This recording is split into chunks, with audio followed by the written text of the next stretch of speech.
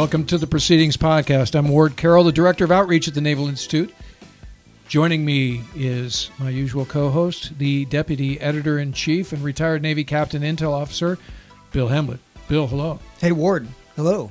Hello. It is a wonderful, amazing Friday, TGIF, here in Annapolis. We are recording the podcast this week on Friday for a couple of reasons. One was that the staff, the Proceedings staff, was busy getting the May issue of Proceedings, which is the Naval Review, which is always almost twice as long as a regular issue of Proceedings, 168 pages versus 96 pages. We got that out into the printers yesterday, so we're all excited to have that done. And our guest today is a student in Nuclear Power Training Unit, and she was not available to get out of class at the time on Wednesday that we normally tape the podcast, so she's joining us on a Friday, and it's all good. Before we get to her, I wanted to highlight a couple of things. As we mentioned last week, the annual meeting, the Naval Institute's annual meeting, is coming up on 2 May at the Center for Strategic and International Studies, CSIS, on Rhode Island Avenue in Northwest D.C., same place that we hosted it last year. Nice real estate, downtown D.C., not too far for those coming from the Pentagon. It is a freebie. The Chief of Naval Operations will be the keynote speaker. We will have the presentations for the Proceedings Author of the Year, the Naval History Author of the Year, the Press Author of the Year, and the 3 winners of the General Prize Essay Contest for 2017. Free drinks and good food. So it's always a great event. And always good networking. You run into a bunch of folks that matter in our space and people that maybe in some cases we haven't seen for a while. I will say if you're taking Metro, walking distance from DuPont Circle on the Red Line and from Farragut West on the Orange Line. So come on out. We're going to have a good time. Yeah, it's a great event. I think it starts at 5 o'clock. 5 o'clock. Yes. 5 o'clock. Other thing I wanted to mention is we have coming up in the next couple of months the due dates for 3 of our essay contests. So we have the Naval Intelligence Professionals Essay Contest. Advertisement is in Proceedings. The due date for that one is 31 July. We have the Cyber Essay Contest sponsored by DXC Technology. That one is also at the end of July. And we've got the Coast Guard Essay Contest, which I think the due date for that one is at the end of June. So 3 great essay contests, 3 opportunities for enterprising people to write winning articles that will get published in Proceedings, and the winner of each of those contests walks away with a check for $5,000. So that's not chicken scratch. So those are big things to come up for. If you're thinking about writing, check out those ads on our website under Proceedings content and essay contests, or find them in the latest issue of Proceedings. Also, while we're on the subject of housekeeping, we invite everyone to check out the current issue of Naval History magazine. When you think of 6 June, we normally think of D-Day, but that is also the anniversary of the Battle of Belleau Wood. And this coverage that the team at Naval History has created is really amazing. I will tell you, the 100th anniversary of the Battle of Belleau Wood. The 100th anniversary of the Battle of Belleau Wood. World War I generally lives in the shadow of World War II in American military history, but that's where the Marines were first christened with the name Devil Dogs. And the savagery of this battle is pretty extreme, and the heroism is really, really amazing. So I will tell you, I read the article, but I also did a sort of a poor man's virtual sort of look by bringing up Google Earth, going satellite view, and seeing where everything was oriented relative to everyone else. So that's a pretty cool way to read that story. What I will say surprised me is Belleau Wood itself is very small. It's a forest grove on a hill that's surrounded by open fields, and that's where the Marines really got hammered by machine guns as they approached Belleau Wood and other approaches. To the east there was a city, and to the west there was another gun emplacement they had to take out before they made their attack on Belleau Wood the following day.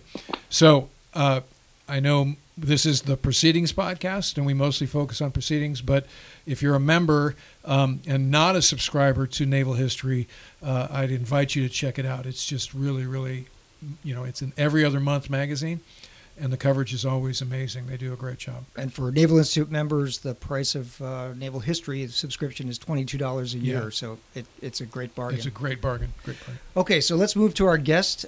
So this week we are interviewing Lieutenant J.G. Andrea Howard, U.S. Navy. She wrote for the Proceedings, the April issue of Proceedings, an article called "Tactical Nuclear Weapons Are Back."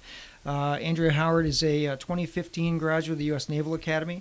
She was a Marshall Scholar for a couple of years after she finished the academy, which meant she went to England and studied for a year at King's College and then a year at Oxford University. So, Andrea, welcome to the Proceedings podcast, and give us a quick weather update on what's happening in Charleston, South Carolina.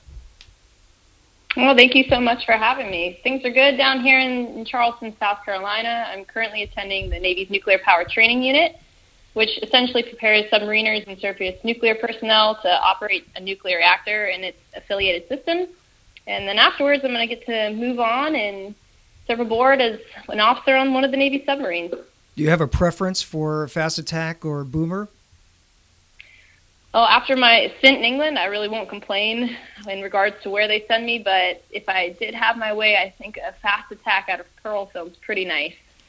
Very nice. Our former colleague, Dave Adams, who was on the Proceedings staff for about a year, is now back in Pearl Harbor, but he was the commanding officer of the USS Santa Fe based there, and loved every minute of his command tour. So I have to, if you get out there, we'll do an introduction and get you introed to Dave Adams, who's just terrific. So tell us a little bit about the article that you've written about the issue of tactical nuclear weapons, how the Chinese and Russians are bringing them back, and what you think it means for the U.S. Navy. Absolutely. I mean, I think a good starting place is to first distinguish tactical nuclear weapons from strategic nuclear weapons, just in case some of the listeners might not be familiar. And so some scholars have distinguished the two of them based on a number of characteristics, including yield, delivery mechanism, or intended target. And I intend to focus on the latter, on intended target. So strategic weapons in that regard then would target large, vital centers of population and industry and be more of a retaliatory strike to punish an adversary. Tactical nuclear weapons, on the other hand, though, would serve to deny an aggressor victory in military objectives. So they would have more of a countermeasure purpose in battle and generally then would have a lesser payload. So, in recent news, the Nuclear Posture Review for 2018 brought these weapons platforms, TNWs, back into the spotlight of WMD circles. But the foundation for their comeback really actually arose the year previous in early 2017. In March of that year, the U.S. called out Russia for violating the Intermediate Range Nuclear Forces Treaty. And in that regard, Russia deployed this ground-launched cruise missile that defied the banned range of 500 to 5,500 kilometers. So at the time, then the United States was trying to debate how to respond, whether by pulling out of the treaty, igniting a new arms race, or doing nothing. And so for me, the discussions highlighted two things. One, there was a lack of a cohesive history about the development of tactical nuclear platforms. And two, I wanted to then do a summary of their current status and future development. Okay, so I like your definition and the fact that you focused on the third aspect of that, of what a tactical nuclear weapon is, which is on the type of target it goes after. At the end of your article, you have a quote from Secretary of Defense Mattis, who says, there's no such thing as a tactical nuclear weapon. Any nuclear weapon used at any time is a strategic game changer. So how do you balance that statement with the crux of your article? Right. So in writing this article and focusing on tactical nuclear platforms, I was looking at it from more of the operation of defining these weapons by their capabilities. And so we can talk about a number of the developments that are going on with both the U.S. or some of our potential adversaries, be it Russia or China. But the tone that I was trying to strike at the end of the article was a bit more cautionary. And I think Secretary Mattis' statement is what captures that, is that it becomes really easy in these discussions to focus just on capabilities and potential lower thresholds for use without recognizing that there are real human costs and real strategic ramifications to employing such a weapon because there is no precedent for doing so. Yeah. Well, let's say hi to Yusuf in Dubai, who's watching on Facebook. Hello, Yusuf. Been to Dubai many times. Great city. Love the golf courses there. Andrea, if we can, let's sort of get the unlearned listener in the arena. You talk about offsets, which is sort of a way to define the history of nuclear warfare. Can you talk about what the various offsets are in sort of broad brush terms? Sure, absolutely. So traditionally we speak of offsets in regard to three different stages. So there was a first offset, a second offset, and a third offset.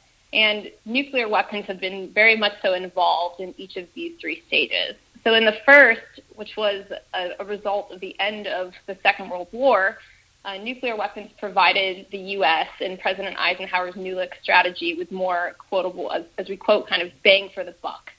So you could, in turn, then withdraw some conventional forces, but still provide a strategic nuclear umbrella for allies with these tactical nuclear weapons platforms. The intention was to deter Russia from achieving a battlefield objective of using its massive Red Army to then go into Europe.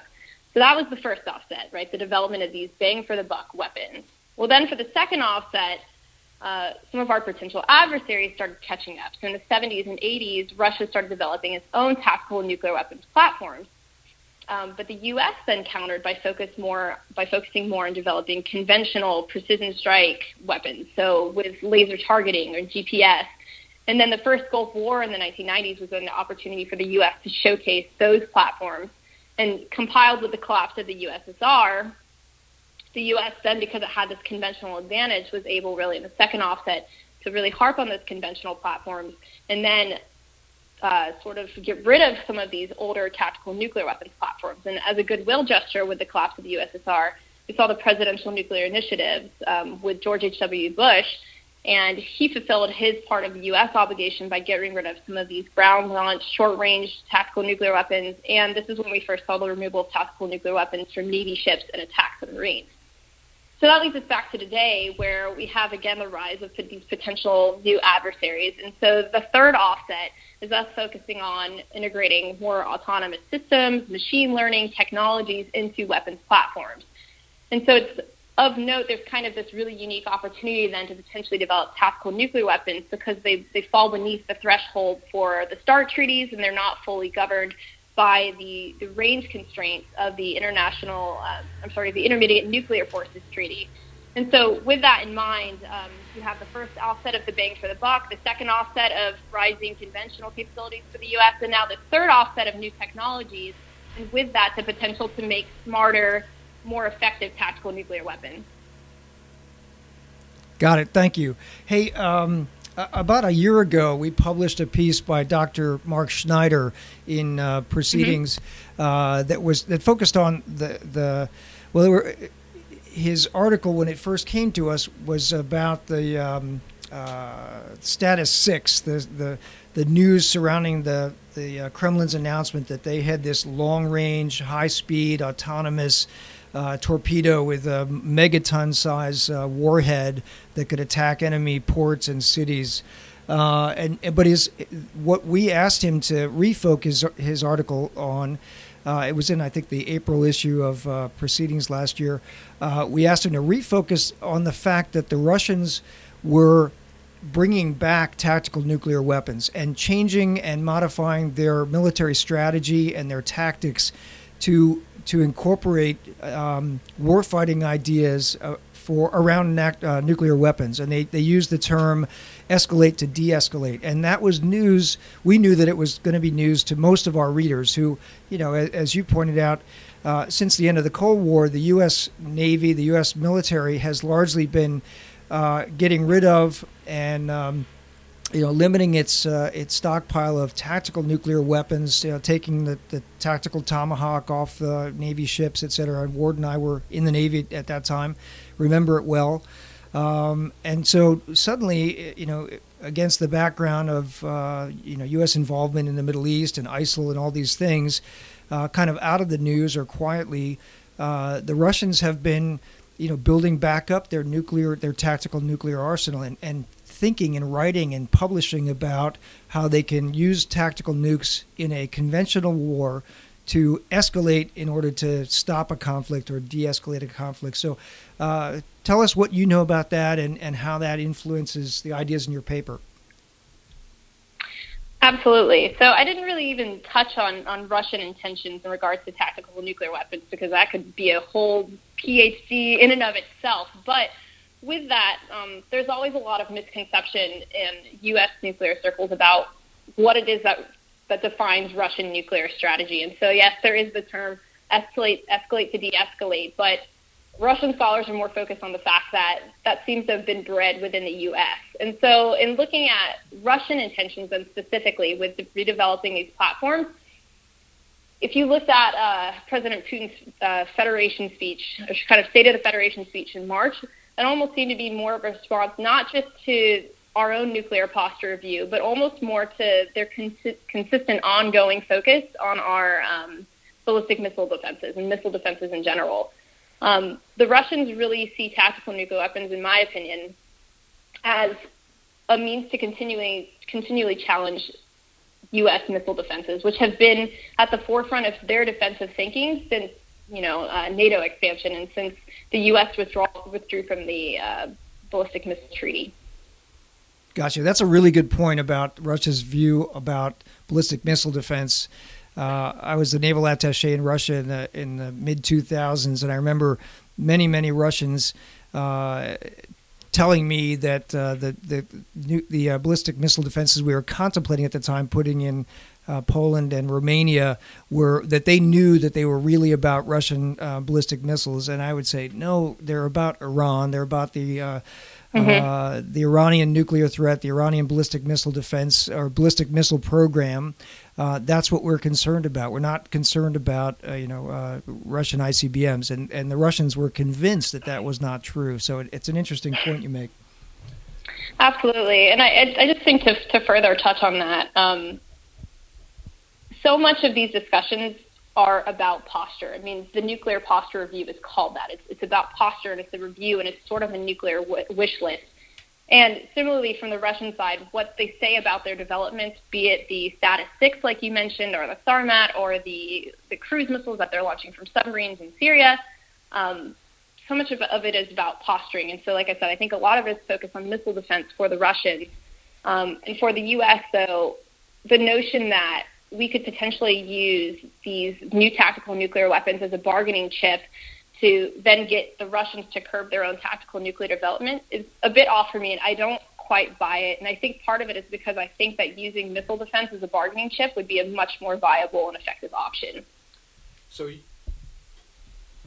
So Youssef on Facebook Live puts a finer point on what you were saying, Billy. Says America was busy with fighting the war against global terrorism, where Russia was modernizing their strategic tactical nuclear force. That's a good thought, Youssef. Thank you. As was China.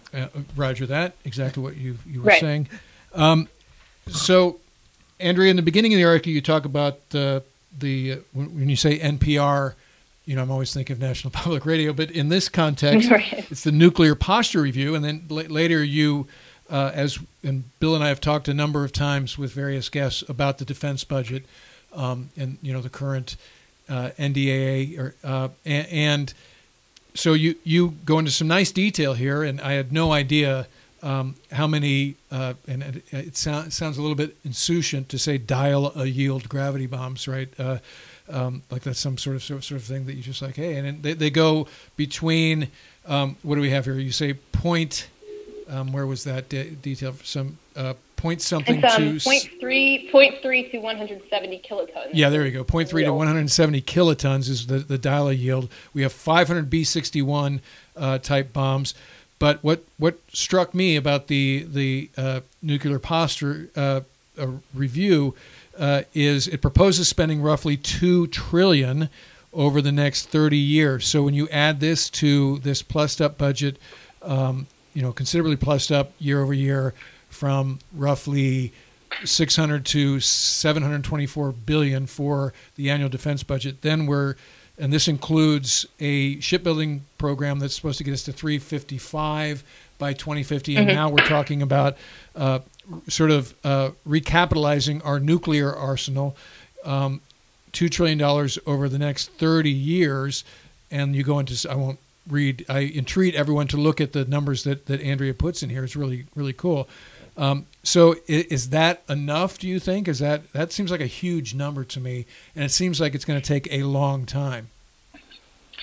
Right. So it seems like quite a lot, and it is quite a lot. And again, you have to view these nuclear posture reviews as wish lists, and their historical development actually revolved around Congress's putting off focusing on nuclear weapons budgets in the hopes of getting a president that would actually align with their party. So they first started with the Clinton administration, but then since then they've been sort of this delaying tactic, and then when a new administration comes in, they become more of a nuclear wish list for that administration. So keeping that in mind, though, that budget also includes some platforms that I think are necessary, like the Columbia-class submarines, and I hope I can potentially serve on one of those someday. But I was trying to subtly hint in this article that I actually disagree with the inclusion of this low-yield warhead for the Trident D5 submarine-launched ballistic missiles, and with the new sea-launched cruise missile that could potentially be introduced. And there's kind of a three-phase approach that I take to that, be it the first being kind of like planning and construction and the cost there, then the operational dangers, and third, the implications for the future of arms control. But in regards to the implications of the NPR for the Navy, kind of an interesting narrative is to look back at the Rumsfeld Department of Defense, because he continually, year after year, warned the Navy to start preparing for the reintroduction of tactical nuclear weapons. And the way the Navy dealt with that, because it didn't really want to devote cost to that specific type of platform, was by just really slow rolling the study on how it would do so. And it just kind of died out year after year after year. And so if the Navy was actually kind of tasked with carrying out this task today and didn't necessarily want to do so, it could probably effectively kill it in the bureaucratic red tape. So I was a Tomcat guy. We didn't go anywhere near nukes. But I don't know this for a fact because it was very much a hush-hush program, but I think the A6s in our air wing had nuclear delivery capability. I know that back in the 60s that A4s had nuclear delivery capability. A7s, F-18s, A6s. Okay. Yeah, so your straight stick attack platforms, because the Tomcat was late to that game, and obviously if you're going to have that capability, the infrastructure required, custodial and all the other things is pretty intense. Yeah. So I'm not going to complain about not having that capability on the F-14. Right. But you also mentioned, this was another thing that grabbed my eye, the F-35 could have this capability as well. Yes, and I don't know how much of a viable option that really is, but in some of the resources and discussions that I saw as I was trying to write this article, the notion of extending this nuclear aerial delivery capability to the F-35C variety could be another means of delivering like a more neighborly deterrent. So putting some of these air-launched missiles, especially like the long-range standoff missile that's under developing on these planes, could be another means of delivery, and without necessarily then having to station these weapons in allied countries. Yeah. Hey, there's a picture with your article on page 52 that shows a Trident SLBM missile launching out of the water, and the caption says, the Nuclear Posture Review proposes interim deployment of a new low-yield W-76 Mod 2 warhead for the Trident II D5. And you just said that in your mind, you think that might not be the greatest idea. So tell us a little bit about that. Your thinking on why why putting a low yield nuke on a D5 is could be a mistake.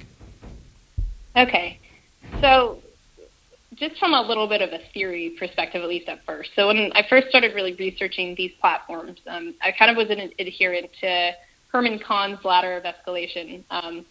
And for those who are unfamiliar, it's a way of thinking of conflict as a number of rungs on a ladder, and you would then effectively want as many rungs as possible in your own ladder such that you could control the rate at which the conflict escalates. And so you, by having these tactical nuclear weapons, could then respond in kind if Russia were to deploy these tactical nuclear weapons. You could move up and down. So the issue that I take with putting a low-yield warhead on the Trident D5 is because it sort of confounds what way we are moving on the ladder of escalation in a potential future conflict. And some people argue that we already do that already because it's unclear how many actual warheads are on these missiles. But regardless, the way that I view ballistic missile submarines is kind of in this almost sacrosanct manner. If an adversary sees that we fire off a missile from a ballistic missile submarine, then it means that we are most likely retaliating for something. And it's a very clear, decisive action in an escalating conflict. And I hope that the world never comes to that, but if it does, there's pretty much no variability in interpretation in that missile being fired. Right, and you're going to see. Going to introduce these. I was just going to say, if you're going to introduce lower yield warheads onto these missiles and potentially use them in more battlefield manners, in a more tactical manner, then that invites what Vipin Narang has quoted as the discrimination problem. We're just confounding where we exactly are on the ladder for our adversaries, which can be good, I think, with conventional platforms at times, but that's not a game that I would want to play with ballistic missile submarines. Yeah, because when the adversary who will see ballistic missiles coming, whether it's China, Russia, or anybody else, right? So this is a large weapon going into the exo-atmosphere. They all have radar systems and early detection, measures in space to see these things coming, and they can't tell whether it's got a megaton weapon, 100 kiloton weapon, or a 3 kiloton weapon or less, right? And so, as an adversary, you kind of have to assume the worst. And so, does that mean it's time for you to launch what you have back? Is it time to retaliate, or is it time to use your ballistic missile defenses? Or yeah, I think you have a good point about that, the escalation ladder, and that you may be skipping steps on that ladder by doing that, right? Absolutely. Interesting. So, how is Nuke Power School so far? I've really actually enjoyed it. There are days, obviously, where I come home and my head hurts a little bit, but we have a truly remarkable nuclear program in the fact that people like me who come from these very interdisciplinary backgrounds, be it music in some cases or English or political science, have the opportunity to come and learn nuclear power. And we also take some of the best engineering talent from around the nation. And this pipeline, this training pipeline, both the academic portion that I just completed 6 months previous to this and the nuclear power training unit that I'm attending now, are world-class. And it is incredible to have the opportunity now to go on to these more training ships that we have and to start playing around with some of these different systems. And I'm so excited to serve in this community and have so much respect for it, having been through this pipeline. And it's incredible to get to be still one of the first women to be a part of this platform. That's very cool. What was your major at the Naval Academy? I double majored in Arabic and political science. Hua. We're both poli-sci majors. All right. Exactly. There's a future for us. Yeah. I can't wait. So we can be engineers too, I like it. I don't know. You didn't see my you can my Diffie Qs and boats grades would prove that that's not quite true. Yeah. So I showed up as a plebe, right? And I'm like, I want to be a naval architect. And right. I validated 2 semesters of French, and they're like, yeah, guess what you're not going to be, So you mentioned that you're one of the first females to go into the submarine force. How many are ahead of you, and what are you hearing anecdotally from those folks about how it's going? Really, on the most part, super positive experiences. So my class of 2015 from the Academy would have been the 6th class to start allowing women to go to nuclear power training. But by going to grad school, I effectively then am in the 8th class of women to cycle through. And so you mean the 8th class of submarine school, not the 8th class at the Naval Academy? In terms of academic year. No, in terms of academic year from the Naval Academy. So in nuclear, for actual numbers, I'm assuming I'm still in the group of probably the first 150 officers or so. And in the next few months or so, they might start allowing junior enlisted from the unit I'm at currently to select these submarine billets. And so I'm trying to convince as many of these enlisted women to potentially pursue that path and be in that very first wave for them. And yeah, you asked about the experiences that girls are having, and like I think it probably was very much the same with integration of the surface fleet. As long as these girls are doing their jobs and being proficient members of the team, then their presence is really appreciated. And I've heard too from some of the guys that I've chatted with that having women there, of course, brings on a different mood, which has its benefits and drawbacks, but ultimately it actually really normalizes the environment of being in a submarine by having dual gender crews. Yeah, my experience, I served in male only for my first 4 deployments, and then my fifth one, I was the Air Wing Ops officer, and we had a gender-integrated Air Wing staff, and then some of the squadrons, not all of the squadrons, were gender-integrated. And I think you capture it correctly there in terms of what you petition to make it work. It's you got to have competent female officers, as you know, as going through the Naval Academy. Your professionalism and your competence is highly leveraged, and that becomes a great equalizer. From what we hear of you on the show, I don't think that's going to be an issue at all, because you strike us as a person who's highly competent, and the rest is just sort of the intangibles, if you will. Good luck to you with that. I shudder to think that somehow, because of the arbitrary matrix of gender, that somebody like her would not be able to be in the submarine force. That just sort of, absolutely. As right. the old guy here, I'm like, you've got to be kidding me. Well, the USNI News had a story, I think it was just yesterday or the day before, about how the submarine community is actively recruiting women into nuclear power now, because and I think Dave Adams would echo this. He commanded USS Georgia after Santa Fe, and he had women on Georgia, and he said they were fantastic. Women officers on Georgia. So well, we have to wrap this up, but Andrea, this was a great conversation. Thanks for joining us, and you've Thank you so much for having me. Yeah, it's a beautiful sunny day, but you've also, I think, given 2 old graybeards some optimism that articulate, smart, young officers are going ahead into the future and just doing incredible things. As we were reading your article or rereading it before you dialed in. And Ward said, "Man, this is a powerful article. This is like serious." And I said, when I was a JG, I was incapable of this sort of, this sort of writing. So thanks for using the independent forum, Andrea. Tell a friend. Thank you. The Naval Institute's only as healthy as your willingness to use the forum. I don't know if you know, but the founder of the Naval Institute was Admiral Warden of Warden Field fame. Brush up on your yard gouge. Okay. So I knew that, but I'd forgotten it. So when I got back on the team about a year ago, and started to make myself smart on the history as a function of my outreach job, I was marveled at the early days of the Naval Institute. And so it's really heartening, as Bill said, for us to see a JO like yourself using the forum in its intended way. So thanks for that.